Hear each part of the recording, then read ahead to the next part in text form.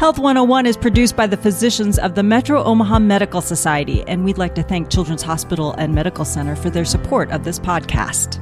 Okay, everyone, it's time for Health 101, and we are talking about allergies today. And not just food allergies, skin allergies, environmental allergies. We're going to try to cover the whole gamut because it is what everyone is talking about. And I don't actually remember a time when we weren't so uber aware of allergies and what they're doing to everyone. And they're causing wholesale changes in how even businesses operate, schools operate. And so Jill Hansen, who is an allergist, immunologist, all things knowledgeable, coming to talk to us about this. Thank you so much for joining us today. Yeah, thank you, Carol. I'm excited to be here and happy to answer any questions. Obviously, one of my favorite things to talk about. So, well, is it just anecdotal, or does everyone now have a food allergy or an environmental allergy? Yeah, I mean, I think it's a combination of both. Certainly, we're more aware of it. I think we're much more in tune with food allergy, especially. But there definitely is an increase in prevalence or number of people that have allergies. That's absolutely true. We're probably better at diagnosing it than we used to be, but we also are seeing a true increase in the number of kids and adults actually with food allergies and allergies to things in the environment. Is it something we've done that makes it more common? And I take peanut allergies because I think that's the one that wholesale has become a huge issue. Schools, you can't bring home-baked goods anymore because of fears. Every label you see for anything says this was made in a factory that also makes soy nuts and something else. Exactly. And I'm not really sure that I realized that there were that many people who had deadly allergic reactions. Yeah, it has definitely increased. And there's a couple theories about that. So one really important area that we've learned about is when we introduce foods to babies, that actually is probably a strong predictor of food allergy. So in the past, we used to think that delaying introduction of foods like peanut or egg or soy or milk till later in life, sometimes even into preschool and school-aged kiddos, was beneficial, that would actually prevent food allergies from developing. But now over the last 10, even 20 years, we actually know the opposite is true. And so actually introducing foods, allergenic foods specifically, like egg and milk and soy and peanut, into the diet of kids in the first year of life actually prevents food allergy or reduces the risk of food allergy. And so talk about completely reversing the recommendations that we're making to families as far as introducing foods goes. But the evidence really is very supportive of the fact that there's something really important about that first year of life, that kids who are introduced to those foods early on are more likely to become tolerant, and kids who delay introduction are more likely to become allergic. And so we probably now in hindsight know that some of those infant feeding recommendations may have led to the increase in food allergy. So that's one good thing about medicine is we're always learning, we're always changing, always studying things, but we do sometimes find that, things that we were recommending in the past maybe weren't actually the way to go. So that's one of the theories, is that we just really need to encourage early introduction of these foods to reduce the risk of food allergy. Is it much like vaccines, like creating an immune therapy system for your body? Is that really what we're doing with introducing these foods and really with allergy treatments? Right, exactly. So kind of early on, the immune system, especially in that first year of life, is kind of learning what's harmful, what's safe, what do I need to be concerned about, what do I not need to be concerned about. And so if we're depriving the immune system of that chance to be exposed to something that's not harmful and learn, hey, this is okay, I don't need to cause an allergic reaction to this peanut or this egg or even this cat dander or grass pollen, that's actually, they're much more likely to develop more of a tolerance than if those things are introduced for the first time later on. So then let's move to the adult section for a second, because I hear so many people now say, well, I have a gluten sensitivity.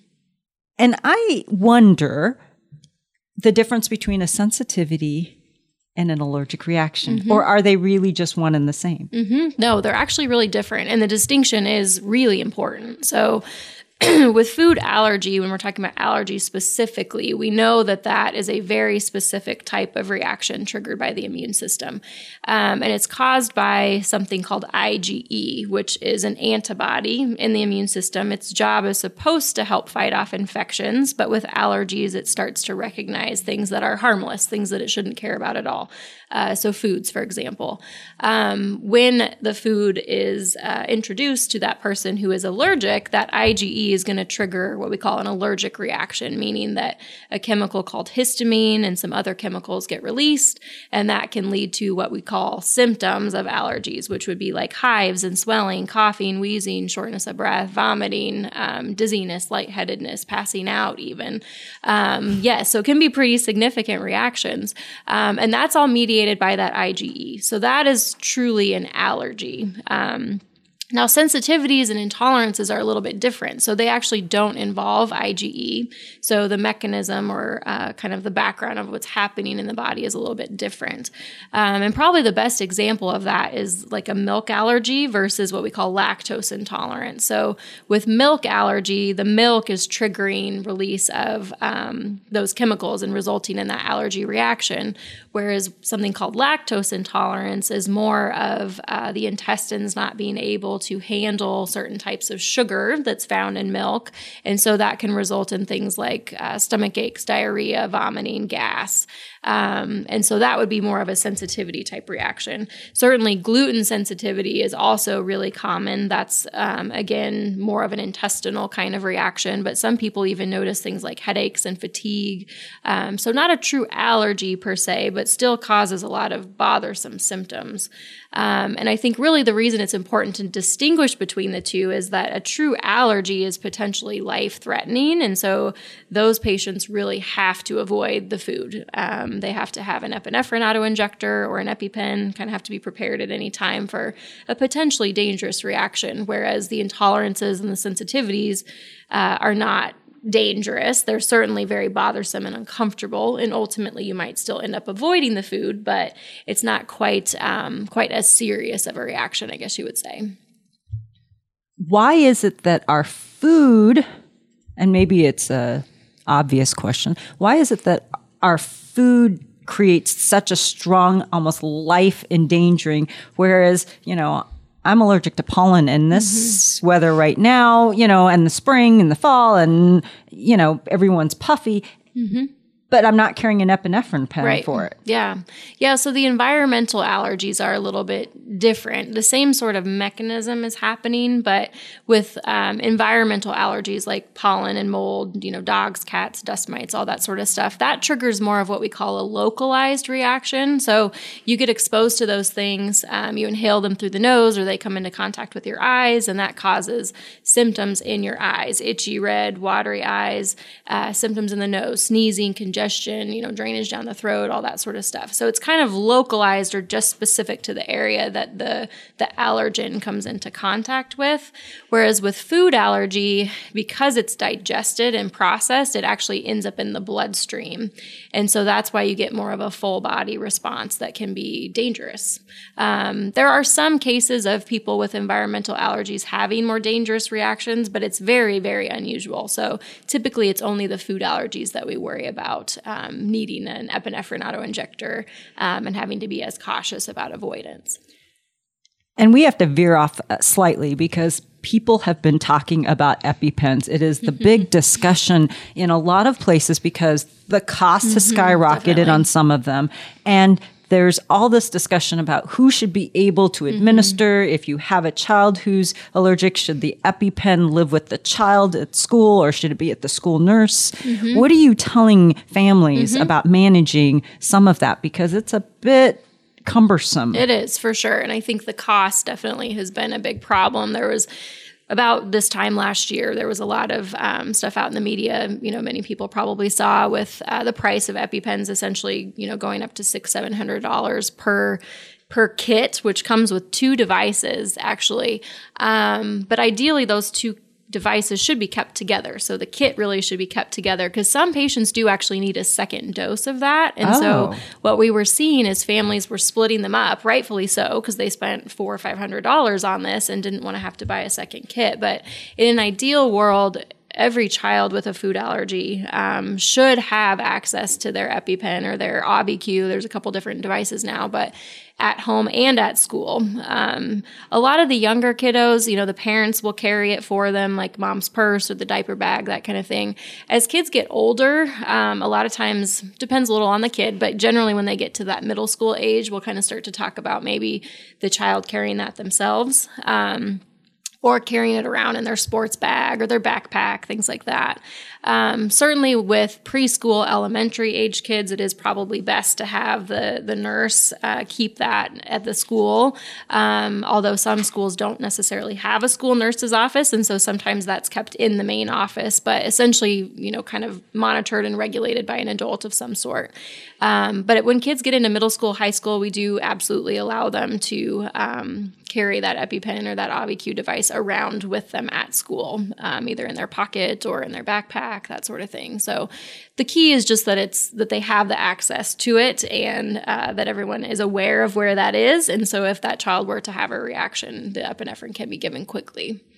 How quick are we talking that we need to be able to give an EpiPen or some sort of relief? Because I've heard that the symptoms, depending on severity, can be really rapid.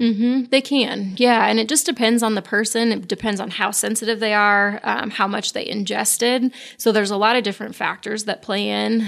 But essentially in our clinic, we really try to educate the families on when they need to use that epinephrine. So the important thing really about it is never hesitate. If you're on the fence, just use it. There's really no downsides to using an epinephrine auto-injector.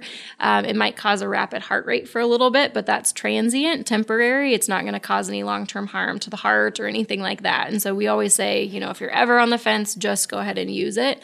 But there are times when maybe the reaction is mild and you may not necessarily have to use it. And so if you're seeing what we would consider mild symptoms, which might be just like a couple of hives or a little bit of an itchy mouth or a runny nose, those would be considered appropriate to use something like Benadryl and then monitor really closely. But at any point, if those are progressing, or if you're starting to see multiple things at one time, so now all of a sudden they have a few hives, but they also are, sneezing repeatedly and have a runny nose, the epinephrine really should be used in that situation. And then, of course, with any severe symptoms like coughing, wheezing, difficulty breathing, vomiting, feeling dizzy, lightheaded, or just not feeling like something's not right. I mean, that's another feeling that kids will sometimes describe is like, I just don't feel quite right. That can actually be a significant symptom. And so using that epinephrine really as quickly as possible. There are studies that show that delaying administration of the epinephrine can result in more significant reactions. And certainly in cases where patients have unfortunately passed away from their dangerous reaction, a lot of times that was correlated with delay in use of their epinephrine. And so the earlier, the better. I think as soon as you recognize that those more significant symptoms are present, within minutes, if we can. So definitely the faster, the better. Thank you so much to Children's Hospital and Medical Center for supporting this podcast. This podcast is generously supported by Children's Hospital and Medical Center. Children's is the only full-service pediatric health center in Nebraska, providing expertise in more than 50 pediatric specialty services to children across the region and beyond. It is home to Nebraska's only Level 4 newborn intensive care unit and the only Level 2 pediatric trauma center. Nationally, Children's is recognized as a Best Children's Hospital by U.S. News & World Report. To meet the growing demand for high-quality pediatric services, Children's is growing to better serve more children and families. Its new clinical facility, the Hubbard Center for Children, opens in 2021. Learn more at children'somaha.org. So then why are we as adults also susceptible to gaining something that we may never have been allergic to growing up? Yeah, it's a good question. So most allergies do start in childhood. I mean, that's definitely the norm, but with certain types of foods, specifically shellfish and fish, some of the nut allergy can start later in life, either in the teenage years or beyond.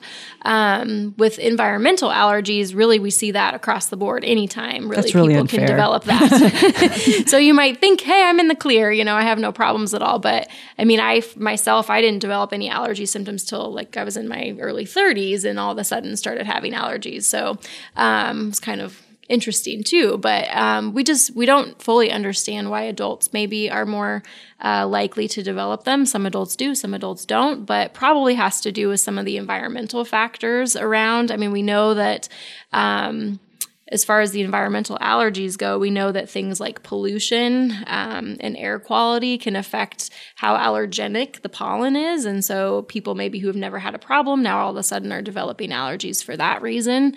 We know that with climate change, certainly our pollen seasons are becoming longer and more severe, which a lot of people are starting to notice. And so adults of any age really can develop symptoms at any time. When people talk about allergies and they're trying to help, and I think kids specifically, they do the immunotherapy to try to give them the best shot of building some sort of resistance or acceptance of it. Does it work? Yeah, so we have to talk about it in kind of two different categories because there is immunotherapy available for environmental allergies, which has been around for over 100 years. And then there's also immunotherapy for foods, and they are a little bit different. So when we're talking about the environmental allergies, that's allergy shots, typically what we're talking about. There are some tablets available as well, but what we're doing there is essentially giving the person what they are allergic to, trying to build up their immunity to it, or trying to kind of trick their immune system into not recognizing that allergen as being something harmful that the body needs to react to. It is a long process, so it can take a good 6 to 9 months to really try to build up that immunity, and then it has to be maintained over the course of 3 to 5 years or so. But it is dramatically effective. I mean, there are a lot of studies behind immunotherapy or allergy shots for environmental allergies. We see kind of on average probably an 80% reduction in symptoms of allergies, 80% reduction even in how much medication people need. So it is a great option, especially for people who are taking a lot of medicine, not getting relief. And these things like pollen and mold, I mean, they're hard to avoid. Pets, if people decide, gosh, I don't want to get rid of our family dog we've had forever and ever, allergy shots can be a really good option for that. Now with the foods, it's a little bit more controversial, I will say. Certainly some really good evidence that food desensitization or food immunotherapy or microdosing is kind of another name for it, that giving kids who are allergic small amounts of the food they're allergic to, kind of in the same concept for the environmental allergies, might build up their tolerance or decrease their allergy. And there's actually a lot of debate going on within the allergy field on this topic right now. There are certainly studies out there that have shown that it is effective, that it is safe, but there still are a lot of concerns about, what are the long-term effects? Does this truly cure the food allergy, or is it sort of a temporary status? Is it safe? Because those studies do show that a lot of the kids who are in those programs do have more anaphylactic or serious allergic reactions. And so there's a lot of information out there, but we still have a lot to learn. And there are a lot of allergy practitioners using it and having great results, even here in Omaha. We have some providers that are using that therapy, and patients are doing very well. And so certainly something we need to continue to look at, because it may potentially be a cure for food allergies. We just don't know 100%. So. And it sounds like we also don't know if it can't come back. Exactly. Yeah. I think really the studies have shown very well that while the patients are on the treatment protocol, while they are ingesting every single day a little bit of their allergen, that it does protect them from an accidental exposure and a dangerous reaction. But the question is, what if they were to stop doing that? Would the effect be sustained? And that's kind of where we don't necessarily have as robust of information or data to say that, yes, that is permanently a cure, because the allergy could potentially come back. And we know that, again, there's some issues with anaphylactic reactions in kids who are doing those treatments. And so we're still kind of trying to work out what's the right dose, how often should it be given. And there are some clinical trials going on. The FDA, we're hoping at least maybe later this year, early next year, we might have some results from some of the bigger FDA studies. So, is the gold standard of diagnosing allergies still the skin test? Mm-hmm, for the most part. Yeah, for the most part. So again, we kind of have to separate the environmental allergies from the food allergies, but the scratch testing definitely is very, very effective at identifying triggers of environmental allergies. So cats and dogs and dust mites, cockroaches, feathers, tree pollen, grass pollen, weed pollen, mold. I know you're making a face about the cockroaches. I see that a lot. Oh. Yes, many people are actually allergic to cockroaches. So skin testing definitely is very beneficial and helpful for identifying those types of triggers. Usually if the test is positive and the patient is having symptoms that would kind of correlate with that exposure, then we can be very confident that they are allergic. The food testing gets a little bit more complicated. There's a lot of false positive tests with the food allergy evaluation, both with the scratch test on the skin and also on the blood test. So just really important that patients with food allergies are seeing a provider who kind of knows how to interpret those results and make sure that we're not running the risk of false positive results. So, and how young can you bring a child to get a food allergy test? Because I feel like I hear mothers talk about their 2 and 3 year olds showing symptoms, and I think, well, they can't necessarily verbalize to you that they feel their throat swelling up. And so how do you determine when to test them? Yeah. So with food allergies, especially with some of these newer recommendations about introducing foods early on, I mean, I personally have had success skin testing kids as young as 4 and 5 months of age. Oh, wow. As long as, we get a good response from their skin. And there are some ways we can tell if the skin is going to respond enough to where we can interpret the results. So as far as the foods go, really no limit as far as age goes. And then with the environmental allergies, you theoretically can skin test them at any time, but it is a lot less common for young kids to develop what we call seasonal allergies, mostly mold and pollen, only because we think that you have to be exposed to multiple seasons of that allergy. So for example, tree pollen is usually a problem in the springtime. So a child would have to live through, maybe 3 to 4 spring seasons before they would develop the allergy. And so you can certainly test them before that time, but they're probably a lot less likely to actually have seasonal allergies until they're maybe 3 to 4 years old. Things like dogs or cats, if they're in the home and they're constantly exposed, they could certainly develop the allergy much sooner. We have EpiPens for food allergies, and I feel like most allergies are over the counter for environmental.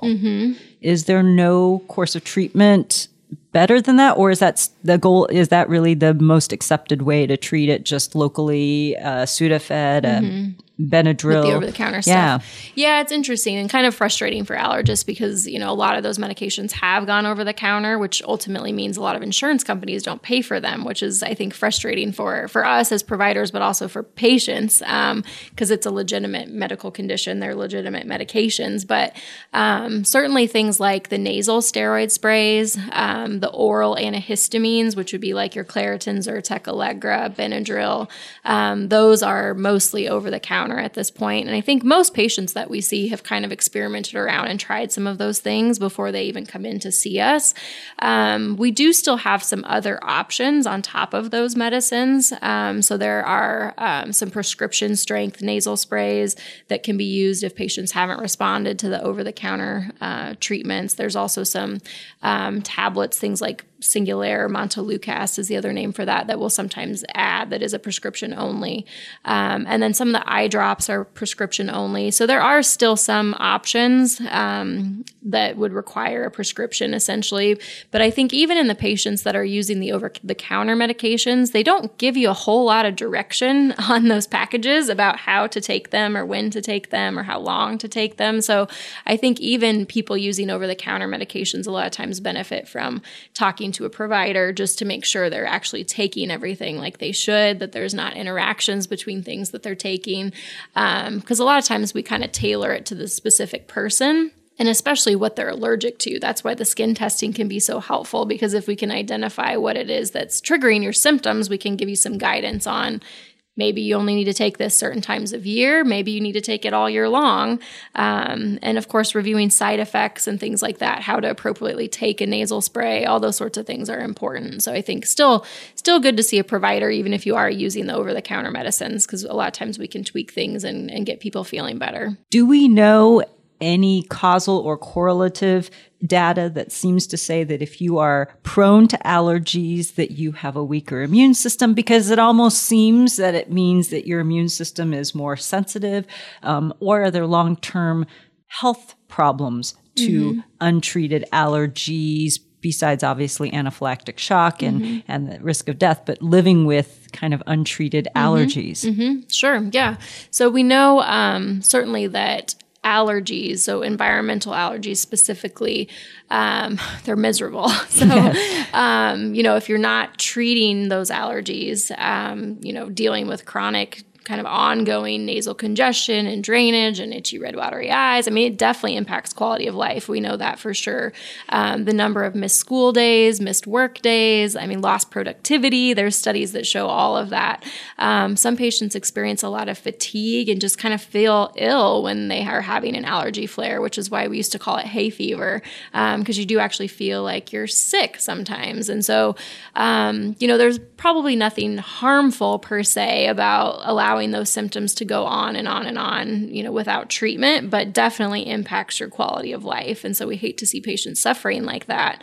It is definitely a little bit more important if you've got a condition like asthma, which many patients with allergies do have asthma. And so that would be more of a kind of respiratory breathing, coughing, wheezing, shortness of breath type condition that we can really see long-term effects from not adequately treating that condition. And allergies can be a really big trigger for asthma. And so certainly with those patients, it is really important that we control their allergies in order to keep their asthma controlled. So that would probably be one instance where it is a lot more important due to long-term complications, potentially, as if a patient has asthma. When should someone start seeing a doctor or think about, I may be developing something. Something's not quite right. I seem to be having more problems whenever I eat this, be exposed to this. At what point should you be making an appointment? Yeah, I mean, I would say, honestly, right away.